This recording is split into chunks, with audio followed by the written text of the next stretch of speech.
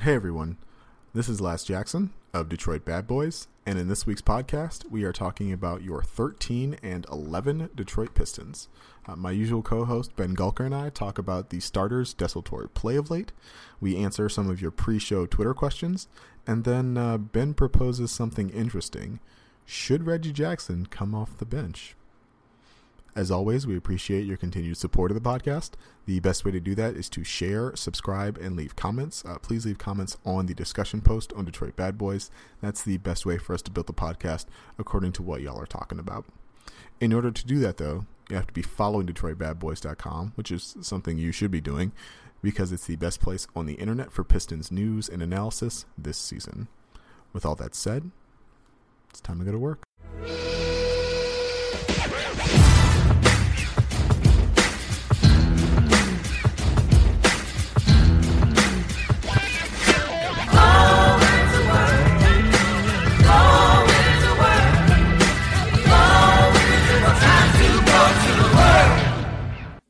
Hello, everyone. Welcome to the Detroit Bad Boys podcast. I am your host, Lazarus Jackson. I'm pleased today to be joined by my usual co-host, Ben Gulker. Ben, how are you today? You know, Laz, I'm doing pretty good. The Pistons are doing not so good, but I'm doing good. Life's good, and I'm gonna choose to be optimistic about that. How are you doing? I'm doing all right.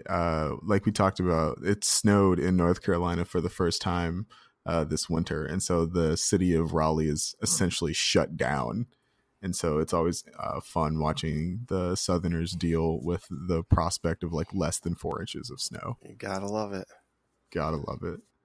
And it would help if I'm stuck inside my house all day anyway. So it would help if like I got to watch some like half decent basketball, but like I can't even get that. No, you were not accommodated on that front by any stretch. Oh man. So, of course, we are talking about the loss against the New Orleans Pelicans earlier today. 116 to 108. That drops the Detroit Pistons to 13 and 11 and makes this week 0 and 4. It's not only that they lost all 4 games, because losing all 4 games against Oklahoma City, Milwaukee, Philadelphia, and New Orleans, like on its face, those are not 4 teams you'd expect to beat. It's more the way in which they lost the plurality of those games. Just 2 absolutely dreadful, burn the tape afterwards blowouts, and then 2 uninspiring offensive performances against superior opponents who were without major players for most of both of those games. The Sixers played the entire game without Joel Embiid, and Anthony Davis only played like something like 15 minutes, or he played 26 minutes, which is like well underneath the load that he normally bears, and was out with a hip pointer. And so, Ben, the Pistons they now have a net rating that's in the negative on the year. The offense hasn't been great. The defense hasn't been great. Yes, they're missing 3 core rotation pieces, but like still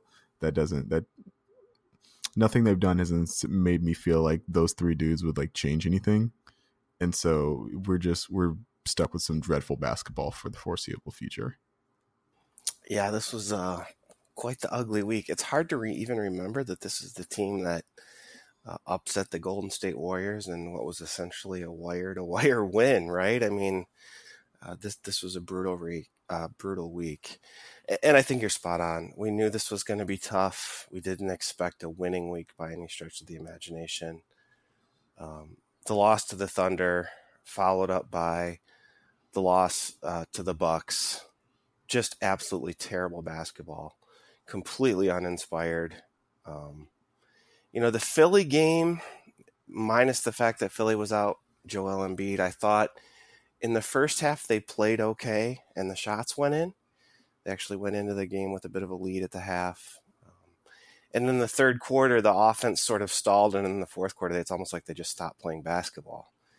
And then here against New Orleans today, we're recording this hour and a half after the game ended or so. They were never truly in it. They had a couple little runs. One of them was led in the third quarter by the bench, of all things. John Lure had some good moments. Jose Calderon Didn't get his own buckets, but facilitated the offense very nicely. But, apart from Blake Griffin, there was almost nothing on offense. Andre's stat line looks okay if you're just looking at points and rebounds, but his shooting was terrible and he turned the ball over a lot. So defensively, I think the thing that stands out to me, the Pistons on the perimeter are just a nightmare. The point guard defense in particular has been absolutely atrocious. Today that stood out. Drew Holiday just torched the Pistons. Reggie and Calderon both defensively had absolutely no answers. You expect that out of Calderon. And maybe you ought to expect that out of Reggie Jackson at this point, but you would hope for a little bit more. And so it's just every possession the Pistons are scrambling because of dribble penetration that happens at the point guard position, and the defense just isn't good enough to make up for that. I think you're right. You look at the guys who are out. Obviously, Ish helps offensively, doesn't add a whole lot defensively. Stanley obviously plugs some holes. Defensively, would have been nice to have him against Jimmy Butler. Jimmy Butler went off in the second half against Philly. But today I'm not sure if they would have matched him up on Holiday or not, and he was really kind of the guy who was making it work. So, yeah, really uninspired basketball and very little positive to talk about other than, Blake Griffin continues to be very, very good offensively, and there's just absolutely nothing around him right now to help him carry the load. About the point guard defense, I was surprised that we only got 19 minutes out of Bruce Brown, who started, and he drew the Drew Holiday matchup fairly early on, and he didn't have any success, and so I suppose that's why he didn't play that much. But you assume that, like, when you see a guy of Drew's caliber, and you're matching that with like Langston Galloway, who had a very good game offensively, don't get me wrong, but like is not physically or like talent wise equipped to fight Drew Holiday in any meaningful way defensively. It was just it was a little surprising to see that. I will say that I've liked some of what they've been doing. I liked the lineups that they've had to close the Philly and New Orleans games, which is basically the three core starters, Reggie Jackson, Blake Griffin, Andre Drummond, surrounded by the two best shooters they have left in Luke Kennard and Langston Galloway. Like I mentioned, Langston had 24 points tonight, 4-10 from three. Like he played his butt off, and there's nothing really there's nothing more you could have expected from him. And it's been good to see Luke get reintegrated into the rotation. I know there was a lot of early consternation when he got back from his injury that he wasn't playing enough, like especially against, I think, Milwaukee. He didn't play. I think he only played the first half in that game, and that was a blowout, and so there was no reason for him not to play the second half of that game. But it looks like he's firmly back into the rotation, and hopefully eventually, he's too good a shooter for his shooting to not come around, but you would obviously like that shooting to come around sooner rather than later. Yeah, I mean, I think the thing I like about his offense, even when he's not shooting well, is his movement and his passing. He understands the game offensively, high IQ player. So I think he moves without the ball and he makes the extra pass. And that's going to be useful because right now it's, the only guys who are creating are Blake and then occasionally Reggie. And of course, Ish, when he's in, does a little bit of that, but he hasn't been in. So, yeah, his shooting's going to come around. There's no question about it. I'm personally not at all upset about his minutes in the sense that there's no sense rushing him back. It takes time to get your wind in your legs. So, I don't mind him taking it slow. Yeah. All right. And so because both of us are just so very downtrodden about the Pistons, we reached out to you guys and solicited some Twitter questions. Ben specifically did the heavy lifting on that one. Thank you, Ben. Yeah, the heavy lifting of 140 characters. You are very welcome. Exactly. And so we've got some tweets that I'm going to read out and we're going to respond to. Okay. Here we go. From David Fernandez, DBB Zone, David Fernandez at the Fernandula. What are each of your top three things to do other than watch Pistons games? Oh, man. Well, this week, basically anything else was better than watching the Pistons. I have a little 2-year-old daughter. Love hanging out with her. She's a blast. She actually watched a little bit of the game with me today, which was a lot of fun. She kept saying basketball over and over, so that made the product on the TV a little more bearable because she was pretty hilarious. That melts my heart. That's so cute. Yeah, it was very cute. She also said football a couple times, so she doesn't totally have basketball down yet, but I'll take it. I'm a gamer. I grew up in the 80s, so by nature I'm a gamer, and I still sneak a little bit of gaming in. And, I'm really satisfied and fulfilled in my career. So, my career is important to me, and that takes up a lot of my time, obviously. So, being a dad and husband, sneaking in the gaming and / reading, I'll say those are my 2 recreational things, and then being a working man. So I guess I'm a little bit more boring than you. I am a husband, but not a father. I guess I'm a dog father.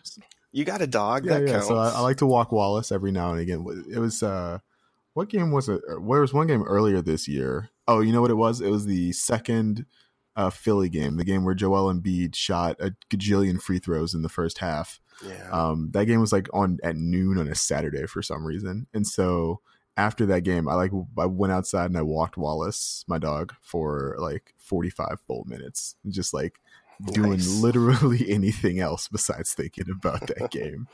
I am also a gamer. I like to get in some video games. My 2K Pistons are much more successful than the actual real life Pistons. And what else? I've been trying to catch up on some stuff on Netflix. Great British Bake Off is like the thing that me and the wife can watch together. And so, wow, I like it. We get that in whenever there's no basketball. All right. Next question from Island Poppy _ who would be our best options from the self-destructing Bulls teams? Now, this is funny. Oh, my God. Because the Bulls lost their game against Boston by like 50 points and apparently are not very happy with the coaching change that they've recently undergone.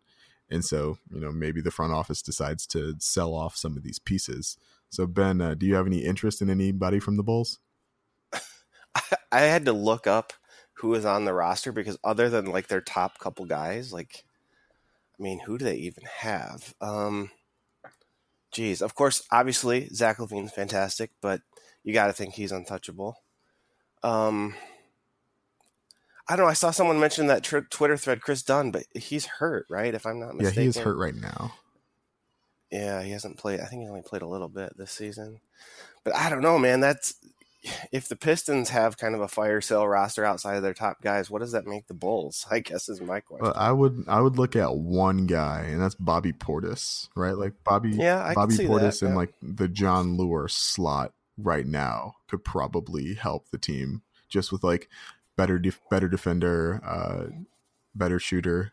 Insert Shamik's statistic about the last time John Lure made a 3 here, and Geez, when was that? Do you remember? It's more than 600 days at this point.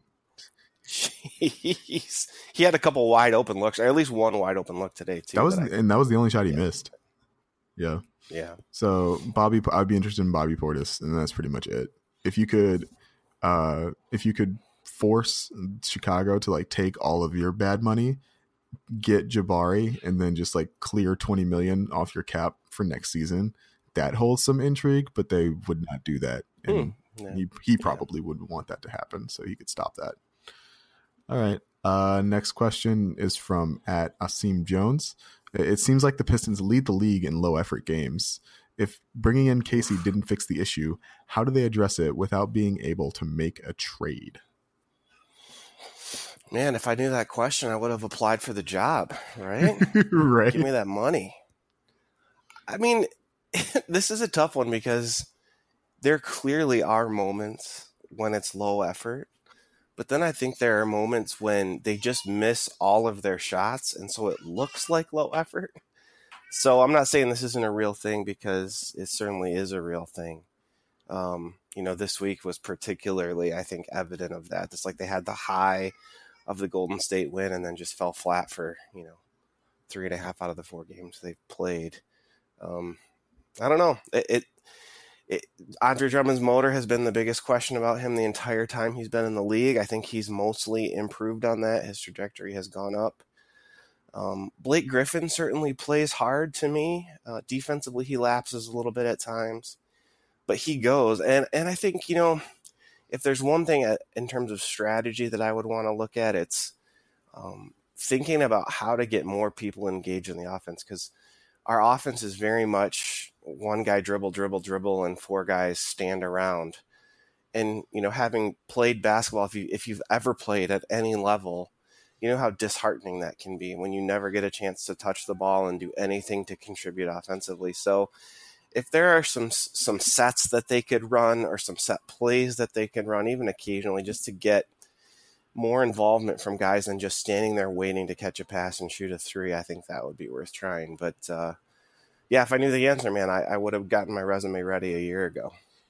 That's totally fair. I think I struggle with the premise of the question because I've hate watched a bunch of Washington Wizards games. Ooh. And like that team just like does not give a crap sometimes. And like it is hilarious to watch if you're not a fan.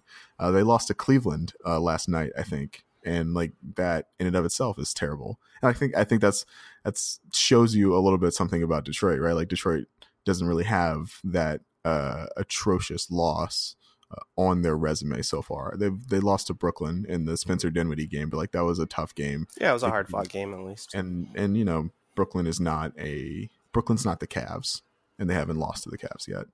I would say that I totally agree with you in that I would like to see a little bit more offensive creativity, get guys moving, get the ball moving, and that kind of raises the energy level of the team. You saw that a little bit today, actually, with Jose Calderon coming in and playing the way he did off the bench. Calderon he only took one shot, three that he missed, but he had 9 assists in 22 minutes and was a team high plus 10 in his 22 minutes.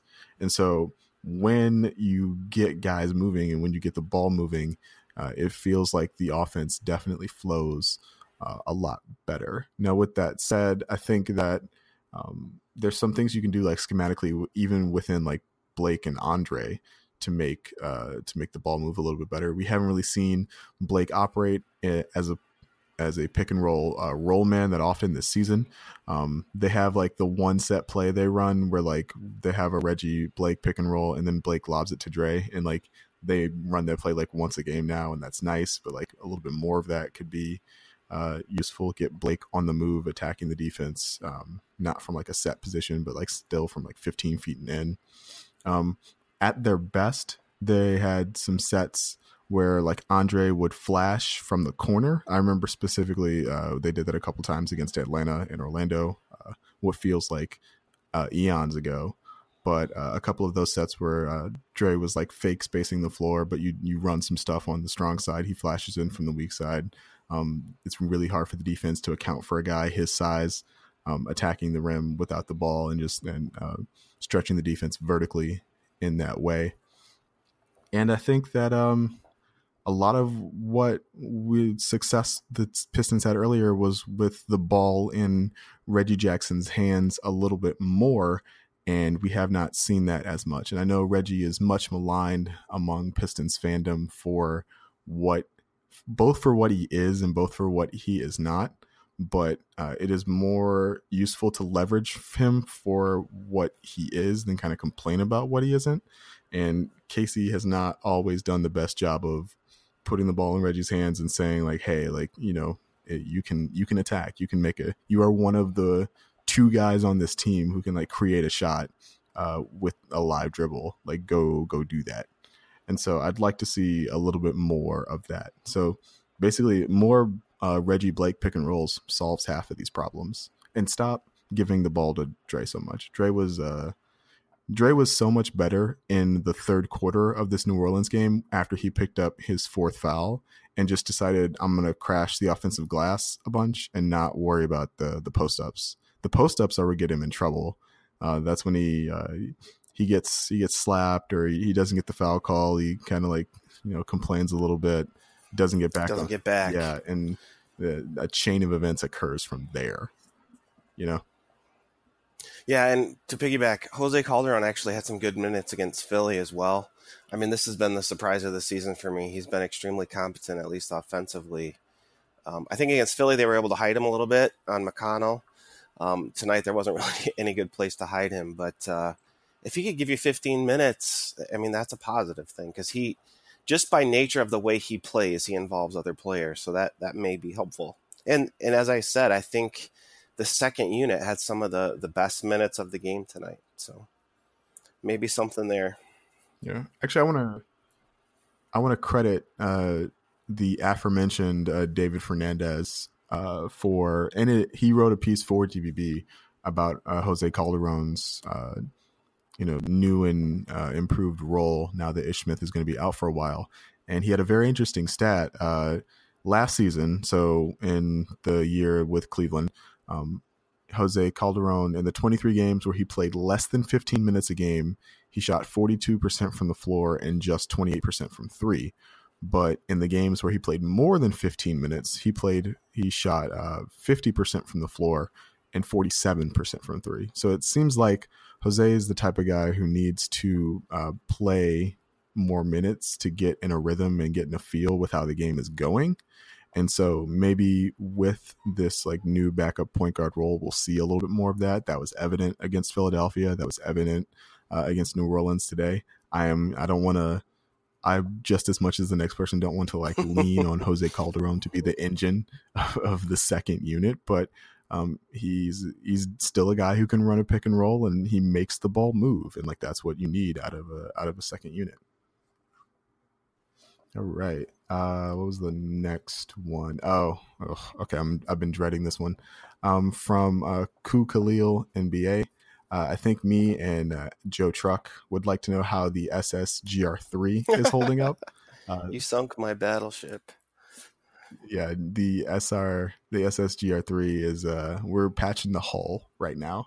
It's we're undergoing repairs. No, I mean I think that so I was pleased with the way Glenn played against Philly because he was aggressive. My thing has been like, even though he's starting, because he's not being aggressive in looking for his shot, that he's not he doesn't have the impact I think he could, right? Like, so he was brought in to like make open threes and like crash the glass and like take two dribbles and like penetrate a defense. And right now, what you see him do far too often, or you want him to take like two like north-south dribbles, and what you see far too often is him taking two like lateral dribbles to not to penetrate the defense, but to like get a better angle on a Blake post-up or something. And so I would just like to see him be more aggressive. I think he has the athleticism to do stuff like that. I know his ball handling is not quite where he'd like it to be, and so there's a little bit of that element. But like if you play roughly the same minutes as Bruce Brown, and Bruce Brown has 7 shots and you only have 2 shots, like that's not what they brought you in for, right? Like he should be more aggressive in his short minutes. Yeah, to me, he just looks super tentative. That's maybe another way of saying what you did. He doesn't look aggressive. He looks like he's playing to avoid mistakes rather than to create something positive. As everyone knows, I've watched a lot of him. I watched him, I watched his teams in Michigan probably more than I've watched any college basketball team since the Fab Five. And I think he's got untapped resources the Pistons can use. I've mentioned his ability to move on the baseline. I think sneaking him along the baseline for lobs is still an option. But the shot is not falling, and I think as long as that's the case, he's going to have a short leash. For whatever reason, since moving to the starting lineup, he's basically settled into that like 15 to 18 minutes a game. I don't know if Casey is doing that on purpose or if it's a response to him not shooting the ball particularly well. It would be nice to see, a few games where he doesn't have to worry about making mistakes. He knows he's going to get his 20 minutes and see if that opens things up for him. You mentioned Bruce Brown. Sort of surprising. I feel like he's developing actually a little bit more offensively than I would have expected around the rim, and he's even knocked down some shots. So, yeah, GR3 not panning out as we'd hoped. Still a long season, still time to right that ship. But Bruce Brown has given some decent minutes. So for a second round pick, I think they have to be happy with what they've gotten from him. No, definitely. And that's like exemplary of what the type of shots Bruce Brown is taking are the type of shots I expected Glenn to also take, right? Like we've seen Bruce just kind of put his head down, take a couple dribbles and like get all the way to the rim and put up shots that don't go in, but clear the way for Andre Drummond to attack the offensive glass, right? The Kobe assists. We've seen like recently in the Philly and New Orleans game, we've seen Bruce Brown hit some wide open corner threes. Absolutely. I don't know how long that is going to last, and I don't know how much you should rely on that as an offensive strategy. But like if he's going to do that, that definitely helps the second unit and the starters a lot with the offense. Yeah, and I mean if he's going to play more than 20 minutes a game as he's been playing, he's got to take that shot. So the fact that a few of them have gone in is a positive because he can't not take that because then it becomes 4-on-5. He's got to shoot the basketball when he's open. Definitely. All right. Last one again from Island Poppy. At this point, we trade for Wall. Terrible handicap contract, but 4 years of Wall and Blake with some Andre might not be all that bad. This frustrates me to no end because again, I've hate watched a bunch of Wizards games, and like John Wall is very talented and still, when he wants to be, can still be like an all-star level player, but he wants to very, very rarely nowadays. And if you guys like don't like the desultory way that Reggie Jackson just like dribbles the air out of the ball and like doesn't play any defense, like you will hate John Wall. He does the exact same thing for twice the price. Yeah, hold on. I got to get my dictionary out real quick. I heard a word in there I didn't recognize. Desultory? I like that. Desultory. That's a fantastic podcast word. So shout outs to Laz. Yeah, man. John Wall. Oof. So I don't want to hate on the person who asked the question because I appreciate the question, but I am not a believer in John Wall. I think you're exactly right, Laz. He's the kind of frustratingly talented player who, apart from maybe a season or two, has never really put it all together. He's got a lot of things he could blame if he wanted to. He's been hurt. There's been coaching changes, etc. He doesn't seem like the guy who's ever just going to sort of pull up his bootstraps and say, you know what, I'm a talented player and I'm gonna maximize what I can give my team, regardless of whether I'm fighting with my teammates, regardless if I like the way the coach is using me. I'm going to make the best of what I got. I just don't see that from him. And, given the state of the Pistons right now, they're not playing well. So I'm not sure what adding that sort of attitude to the mix would really do. He doesn't strike me as a leader. He doesn't strike me as the kind of guy who goes out there and says, hey, follow my lead. Blake has been doing that. To whether or not everyone's following him is a good question. I just don't know how Wall's personality would fit with that. I think the desire to like make such a big splashy trade is exemplary of the knowledge that like this team is not a championship contender. This team, if everyone stays healthy, is probably going to make the playoffs, despite how bad everything looks right now. Like Charlotte is still I think a game under 500 or something, and Miami still looks bad, and Washington is looking better but still not good and could fall apart at any moment. And so like they're probably going to make the playoffs, but they're not going to do much more than that. And I think fans would definitely like to make more of a statement, to be in championship contention, to be in like Eastern Conference final contention. But I think that's realistic, and I think that's like a hard thing to let go for a lot of people. And so, but like the John Wall question kind of leads me to another thing that I've seen, which is like, who can we trade? Like, I know it's like, we can't get Wall. Okay. We can't get like a guy like Otto Porter. Like, what are some like smaller names that we could do that would like make this team better? I know Vince Ellis of the Free Press, who's been on this podcast, mentioned that the Pistons had interest in Damian Dotson of the New York Knicks, who's like a 6'8" wing who has been playing really well under David Fizdale, and still not a guy who could like create his own shot, much more of like a Reggie Bullock type. but a better shooter and a guy with some length. So like that could be interesting. I've seen like Josh Jackson has definitely fallen out of favor in Phoenix. Jackson, of course, is from Michigan. Was going to go to Michigan State before some stuff happened that I don't think you're supposed to talk about on podcasts.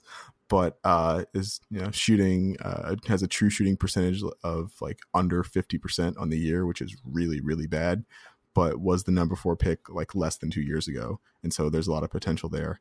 There was like one more name that I was thinking of, but the Pistons kind of need like their version of like a Marshawn Brooks or like a Jamal Crawford, but like much, much younger. Just a guy who I think Crawford's 45, right? I mean, he is so old. Yeah. But like just a guard or a forward or somebody who can some way you can create a shot that does not involve like a Blake Griffin post up or like the defense scrambling itself in some way, I totally agree. I mean, I'm not a trade guru, so I'm the wrong guy to ask this question if it's a trade, but this is going to sound nuts, and it even sounds nuts when I think about it, but would Reggie Jackson just be better suited to the second unit? I mean, fundamentally, this roster has a problem in that Blake Griffin, Andre Drummond, and Reggie Jackson just don't seem to make much sense.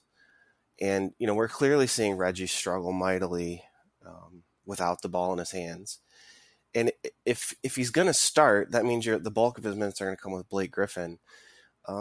Wouldn't it make more sense to bring him off the bench and give him, those 15 to 18 minutes leading the second unit? If it were me, I would give that some serious thought. I mean, you sort of put yourself in the situation where you have to ask the question, okay, can Jose Calderon hold his own against starting point guards? And that's not an easy question to deal with. But when Ish gets healthy, Ish seems to work a little better with Blake. So my thought is, philosophically and fundamentally, you're stuck with these three guys. You're probably not going to get value back for Reggie Jackson because of his injury history and recent play. If you're going to maximize the skills that he does have, right, instead of complaining about what he doesn't have, as you mentioned, why not just give him the ball and let him run the second unit and see what happens? Because I really feel like the way that they're using him now is the worst possible way to use him. And I think that's hurting him. And the offense, man, the offense is so easy to defend because 80% of the time when Blake Griffin is on the floor, it's just give the ball to Blake and then everyone else stand around. They need a different option, and maybe a shuffle like that would make some sense. I think that is a hard pitch to a guy who was brought into Detroit to like be the point guard of the future, a guy who is, how we've learned from over the years is very prideful. Yeah. A guy who has done everything the coaching staff has asked of him so far this season. I think that's a hard sell, but like philosophically, if this were like NBA 2K and I don't have to worry about, staring him in the face after games in the locker room, like, yeah, I think that's something I could definitely be willing to experiment with. I think he would appreciate it too, right? Like he wants the ball in his hands. He wants to attack in the pick and roll. And that's something that he does not get the opportunity to do as much with the starting lineup. Now, I think before you try something that drastic, maybe just, run some more pick and rolls with him instead of leaning so heavily on Blake post-ups for your offense. Maybe that's like a less drastic change that you could try, but at the same time, like, I totally get like philosophically where you're coming from, and that would be interesting. I would think you would need probably. I don't think you could start Ish in that way. I think like that would be where you would try something like Bruce Brown is your nominal point guard, but like really he's just out there in like a. I'm trying to think of like he's out there in like a Marcus Smart role where like his job is to just guard the other. Yeah, he defends the other point guard. Yeah, defends the other point guard, and then you're starting like Brown, Brown and Bullock, and then like maybe that's when you throw in like a Luke Kennard or somebody to get more shooting, just like straight up spot up shooting, as opposed to a GR3 or a like a Stanley Johnson. I will say when Stanley gets healthy, I don't know how like a Stanley Reggie led bench would look. Stanley wants the ball in his hands, and his shooting has regressed a little bit from like the week long stretch when he could do no wrong. But he's still much better and more confident offensively with the ball in his hands, and in transition. And if Reggie Jackson's on the court, I don't know how much of that you get. Yeah. No, I hear that they've got, and that's kind of what I mean. They have these fundamental roster challenges. There's, there is a lack of really good talent. They've got guys who are average and better than average, but then they've also got guys who don't necessarily fit, and it's not a super easy solution. Another thing you could try is maybe Reggie is the first guy out, 5 or 6 minutes in, and then you play his longer stretch. He comes in to close out the first quarter when Blake goes out or something. Like I would just do something to try to get those two playing on opposite lineups as much as I could, because I don't know, it's just not working. It's just not working. No, I don't disagree with you, and I think that things clearly do need to change. But as always, my proposed changes are just a little bit more moderate than the crowd's.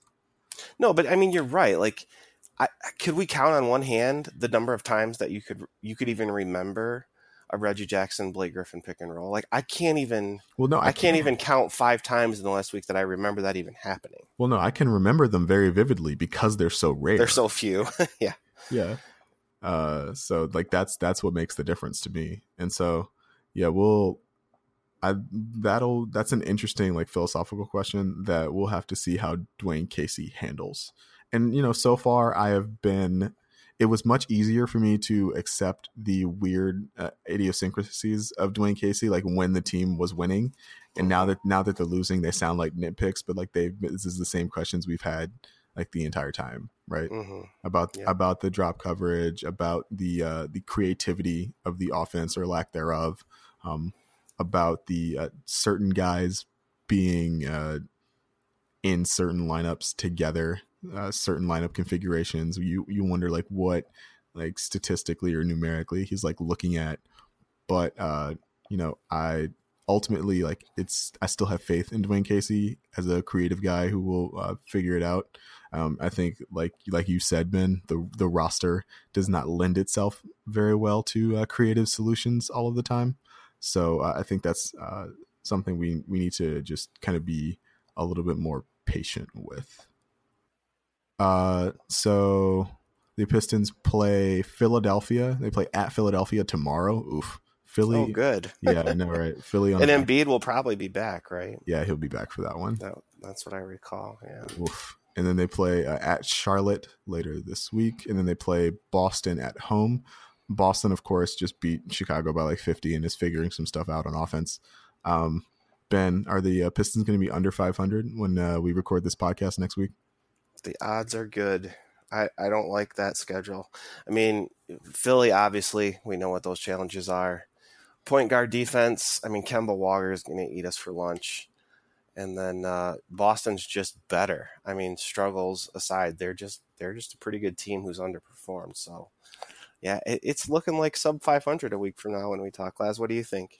I would say that I'm going to – so after we finish recording this podcast, I'm going to watch a good chunk of the Hornets-Knicks game and see like how Kemba Walker is looking. Because if I remember correctly, he like tweaked an ankle a couple games ago and has been a little bit more mortal since then. And so if he looks fine, then like, yeah, we can definitely be under 500 this time next week. But if he doesn't, maybe that's a lone game that the Pistons can pick up to kind of stay afloat before the schedule evens out a little bit. And like it goes like this for another couple weeks after Boston. Yeah, it's rough. We have Milwaukee again at Minnesota. Minnesota traded away Jimmy Butler and became a defensive juggernaut. I don't know how that goes, but so it does. They play at Charlotte again, and And then 2 days before Christmas, they play Atlanta at home, and that'll be a welcome salve for the Detroit Pistons. Atlanta is feisty, but not a very good team, and they've done a good job of beating not very good teams so far this season. Yeah, so what I'm going to be watching tomorrow night against Philly, can Andre Drummond manage to not have his shot blocked twice by Ben Simmons? Because as I mentioned pre-podcast, I watched the Philly game this morning because my work schedule, I didn't get to catch it live. Ben Simmons blocked Andre Drummond twice. We don't need Ben Simmons and Joel Embiid in Dre's head. He's got to be a little bit stronger than that. Yeah, I will be looking to see if Joel Embiid gets the favorable treatment from the referees that he got the last time he played against the Pistons. This will be the fourth time those two teams have played before January, before December 15th. Like, yeah, at least we don't have to see them anymore. Strange schedule. Very, very weird schedule, and ostensibly like an easy schedule, although it doesn't. We're still like in the bottom like third of the league, and as far as like strength of schedule goes. Yeah. And that's what I mean by like easy, quote unquote. Mm-hmm. But it's been a weird 2 weeks for the Pistons. All right, Ben. Thanks for shouting out the podcast on Twitter. How can people follow us and ask us questions about what guys we should or shouldn't trade, or who should or should not come off the bench, or anything else about the Detroit Pistons? Yeah, you can always hit me up on Twitter. Thanks to those of you who ask questions. We should do that more often. I mean, it's fun to hear what the listeners are talking about. So at BR Gulker on Twitter. I'm not as active on the blog as I once was. I used to be like prolific as a commenter, but life gets busy. So Twitter's a good place to start, and I hop in the blog comments when I get a chance. Yeah, and of course, you can always follow me on Twitter at LazChance. That's at LazChance. I need to comment more, but I feel like I repeat myself so often on the blog, and like that's something that holds me back from commenting probably as much as I should. But I'll try and work on that. I'll try and come up with some new, more creative stuff for you guys to read on my end. This has been the Detroit Bad Boys podcast. Thanks so much for coming on, Ben, and we'll see you guys next week.